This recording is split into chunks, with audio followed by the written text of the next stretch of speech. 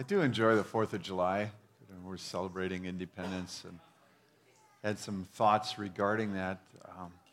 For me, it's all about the picnic, but there's a few other things I enjoy. Parades and fireworks are okay.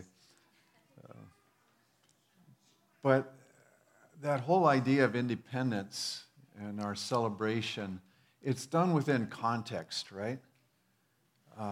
We talk of ourselves being a free people, but it still has its own guidelines and parameters. I like south-facing windows, but my neighbor's house is about 12 feet away. And so, we keep shades on our bedroom upstairs with a south window, and it's for their protection, not ours. It's one of those things. If I were to say, "Well, I'm free," I'm just going to burn that house down. Well, my next view would be even more limited, right? It's just freedom has its context. You don't get to do everything you want, even though we live in a free country. And we're always trying to kind of sort that, even in the public dialogue. There's how many rules should we have? Because if you have people implementing and overseeing, that requires a pretty extensive network and base to administrative to take care of that. But then if you don't have anything, that's a problem as well. And so that it kind of goes back and forth as to what's the good amount to have. Well, in Christ, we also like to proclaim our freedom or independence, right? He has set us free, and then the question is, well, what does that mean? And so I'd like to walk through some of those things this morning. I'd like to start out in Genesis. One of the first things you find in Genesis chapter 2 is that when God placed Adam in the garden, what did he say? To take care of it and work it, to tend it. And so you're going, even before the fall, work was a part of the human life. And so in that regard, our freedom in Christ, in context, still has a work component. We're never going to escape that. And in fact, it's foolish to try to escape it. It's more trying to embrace what does that mean in the Lord and what would He have me do.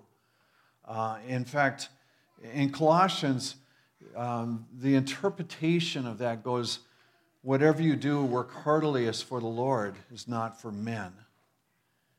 You'll receive an inheritance as a reward for that. And it says, you're serving the Lord Christ. In other words, he's saying, even though you're working for others and you're working in community and you're doing, he says, ultimately, this is an act of worship unto the Lord, if you pursue it in the right way. And so it really doesn't matter how boring at times things are, or how we feel mistreated, or anything else. Ultimately, we've got to take that situation into the hands of the Lord and say, this is a part of my worship unto you. This is how you designed me to be. And so I need to figure out how to use that to the greatest good in you. Thessalonians, it appears that Paul was dealing with some people that were kind of used to just freeloading, or they didn't want to work. And because several times in that book he talks about them not being lazy or getting involved. But he says, apply yourselves. And then he says, in that same setting, he says, for no one wants to be dependent on others, or there wants to be an independence. You don't want to just be receiving only. And so that's, in some ways, bringing that into Christian context and saying, okay, I was born for this. I was designed in this way. For me, ultimately, to set it aside and try to escape that is really foolish. because it unravels the very nature of my being. And so it's important to kind of put things in order that way. In that same setting of Genesis, when he places them in the garden, he also says, don't eat of this tree. In other words, there's a rule right from the very beginning. So in Christian context, again, it will never be a life completely without rules. It'll never be a life completely without law. And again, we're going, yeah, but I'm free. Well, yes, you are, but it has its context. And so even in the garden, I mean, it's only one rule, which is pretty cool, right? One could only wish. Don't eat that food. I'm good with that. Well, sort of. You'd be, well, I wonder what it tastes like. You know, all of this, I mean, they only had one, but it was too much because of the human nature. But at the same time, we look at it and we go, there are rules or laws in life that we need to get used to and just embrace. This is a part of design again. And so even in our freedom in Christ, there is an appropriateness to this. What the Lord does, though, in Jeremiah, the prophecy is made. He says, I will place in you my spirit in a way that lets you know what you need to do. And I'll change your heart so that you're able to do it.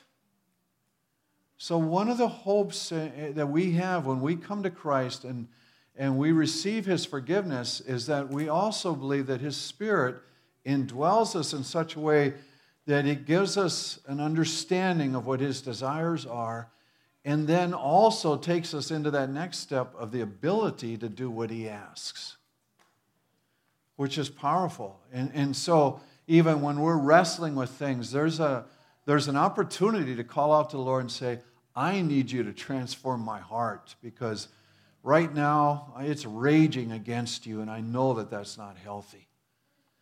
So what a beautiful thing that He would do that for us. Let's move on in Genesis. In the 3rd chapter, after sin, and God speaks to the woman first, and He goes, I'm going to increase your pain in childbearing. I'm not so much into those stories, but if you have one, tell Shar. She loves them. You know, and I believe it. You know, it's, you know, you have a horrific story of biblical proportions. Great, you know. But, you know, that's one of the comments made, that it's just going to be there. And then He also says, you're going to have contrary thought to your husband, but he's going to rule over you, which is, you kind of go, because it's an opportunity to get slapped, right? But even in that, what God is, in a sense, saying is that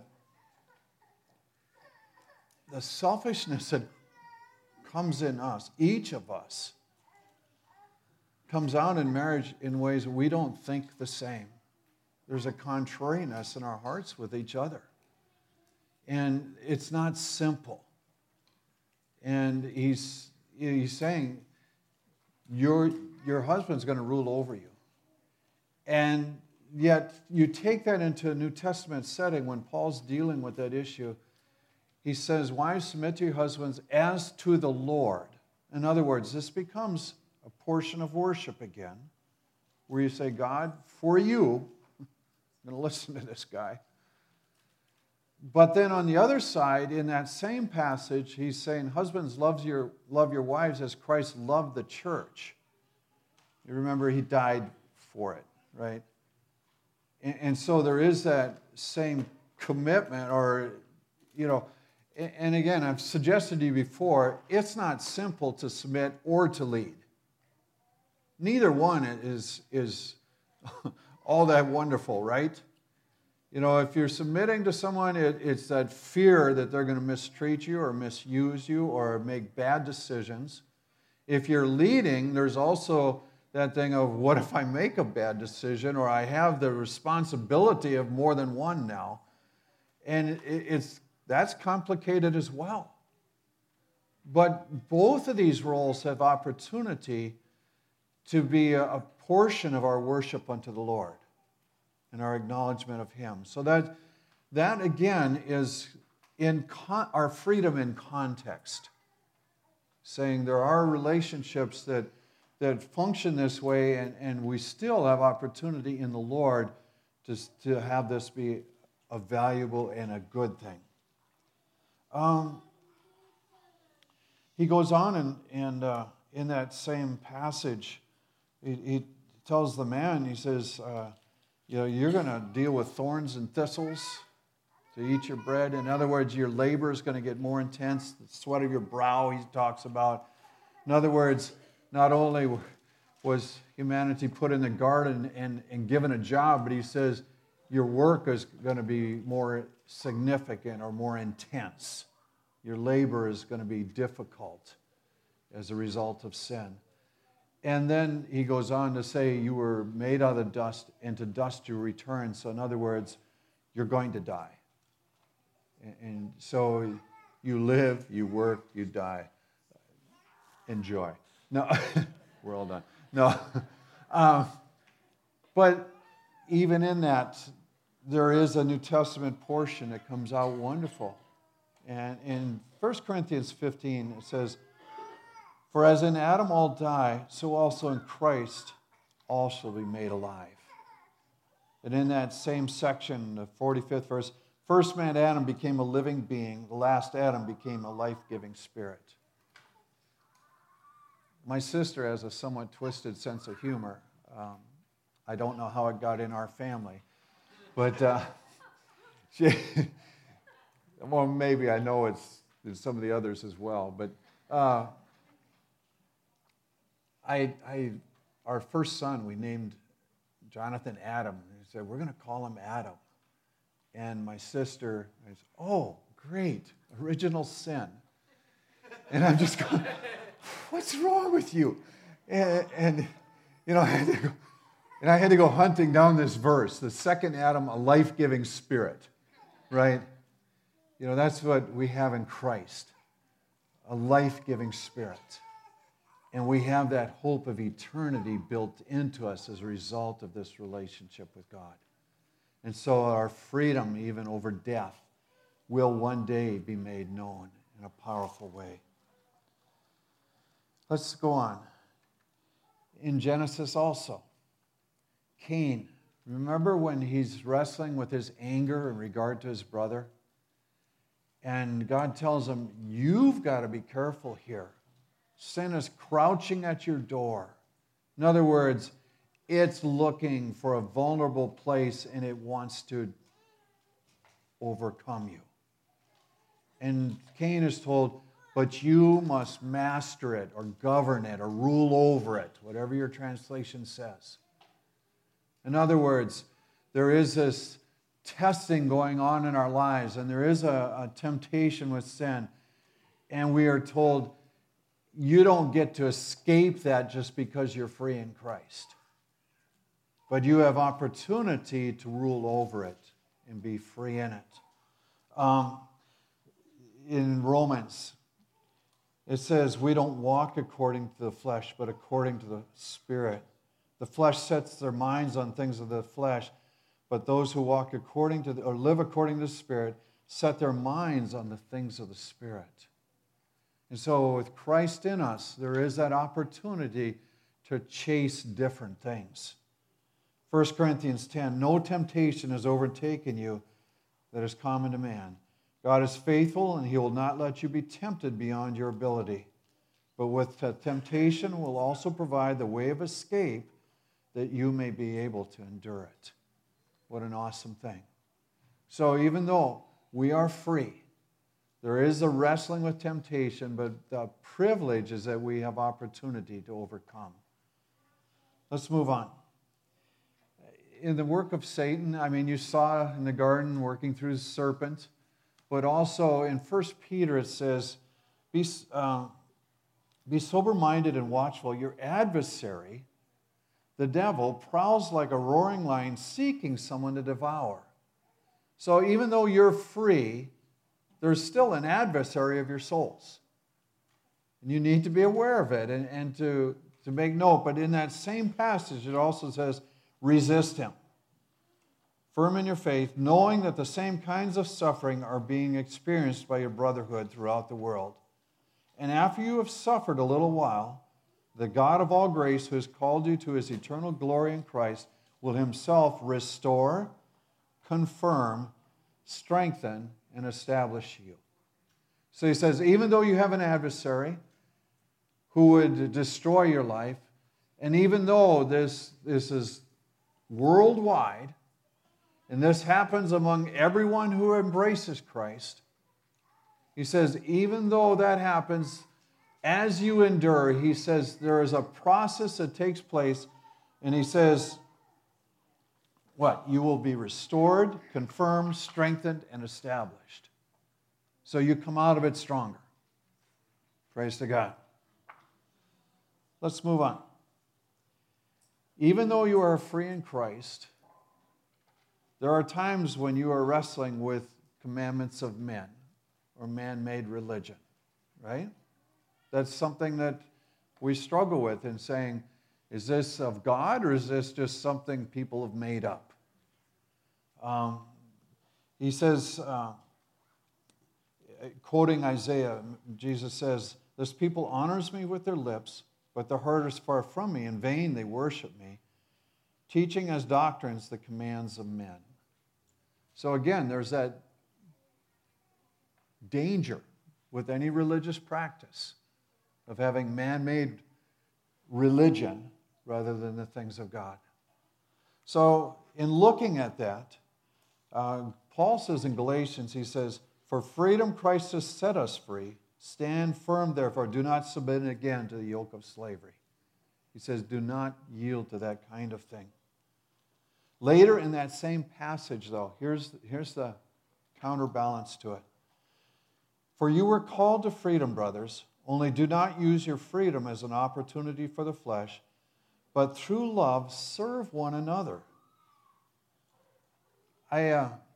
We're at this stage with the number of kids that we have that it gets very complicated to try to care for them properly while attending church together, right?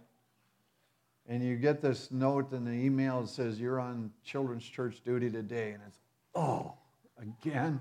I just had it, And then you're going, but I'm so glad, I want to be up there for worship. And then you're going, yeah, but the worship team was here at 7 or a little after, working for several hours to prepare so that you could have a good experience in the Lord together.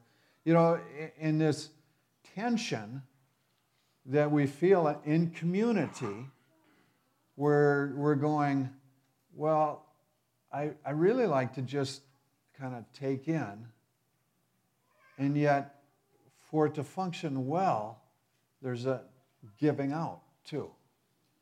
And so there's that wrestling through of, well, how much administrative activity do we want, or how much structure, where, can't we just get together and have a Bible study and worship and it all be good and cool? And yeah, at your house?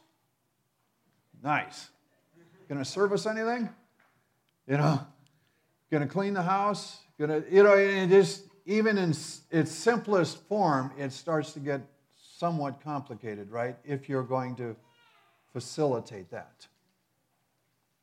And so that's the tension that in some ways every church faces, right?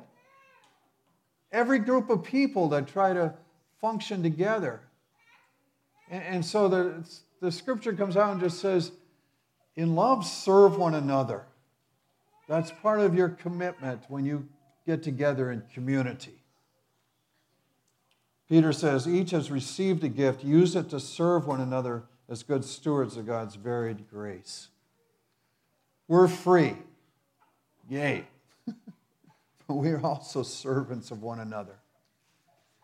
And it's freedom within the context of God's love and authority over our lives. One final thing. Government. In the early Old Testament, as God was dealing primarily with families and individuals, you don't see much government. And then you see cities forming, and city-states were kind of that next step. And then you had nations, the nation of Egypt and such.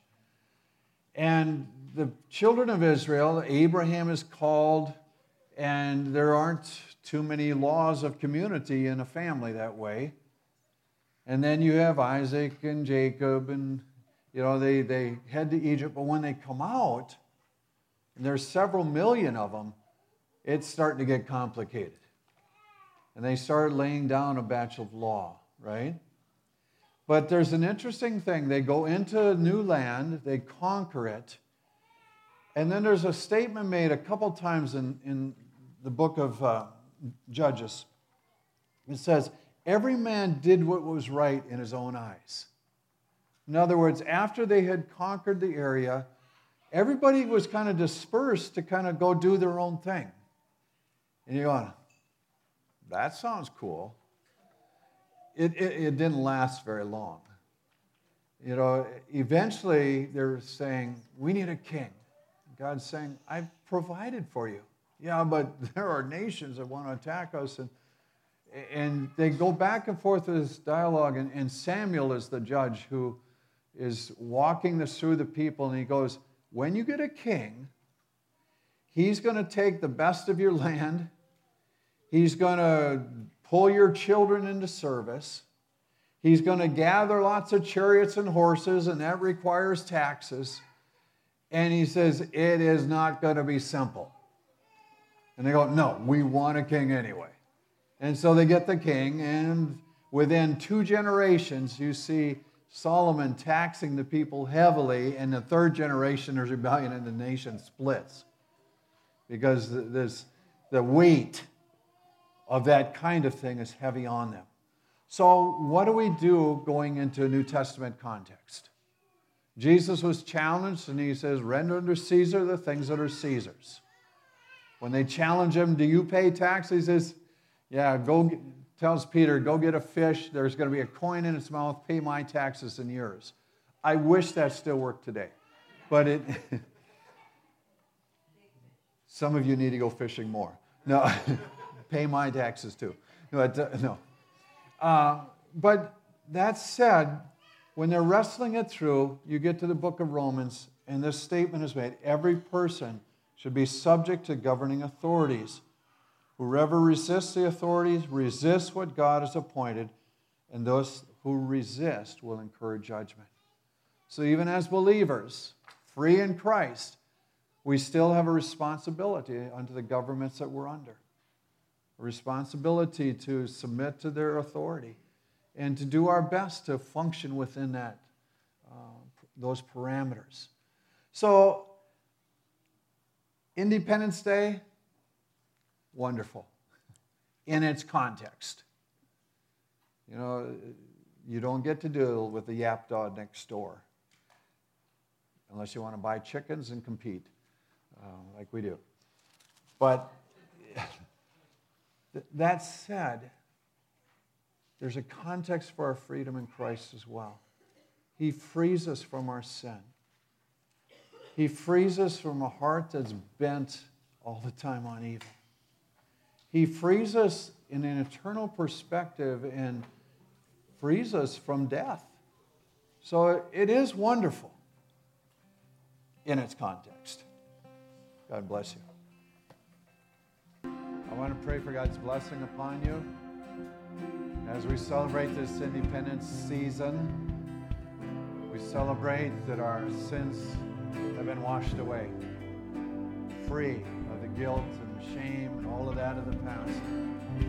Celebrate that we have been given a new heart that allows us to walk in victory in the Lord, sets us free of our sins.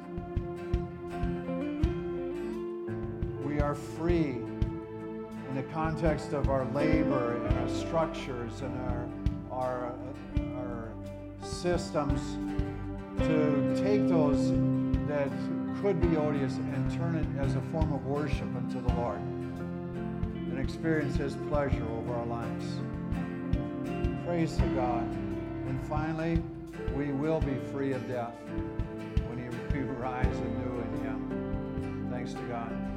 May your blessing rest on these your people. May they know the fullness of favor that you intend for their lives. May they discover with joy what it truly is to be free in you. I ask as each one goes into the community that you'll give them words of life to speak over others.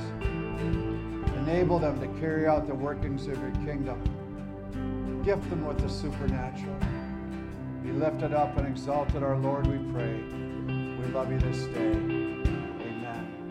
Amen. God bless you. What remains is open-ended. Feel free to stay as long as you can. Settle things that you might have in the Lord. If you'd like prayer, it's easiest if you come forward. God bless you.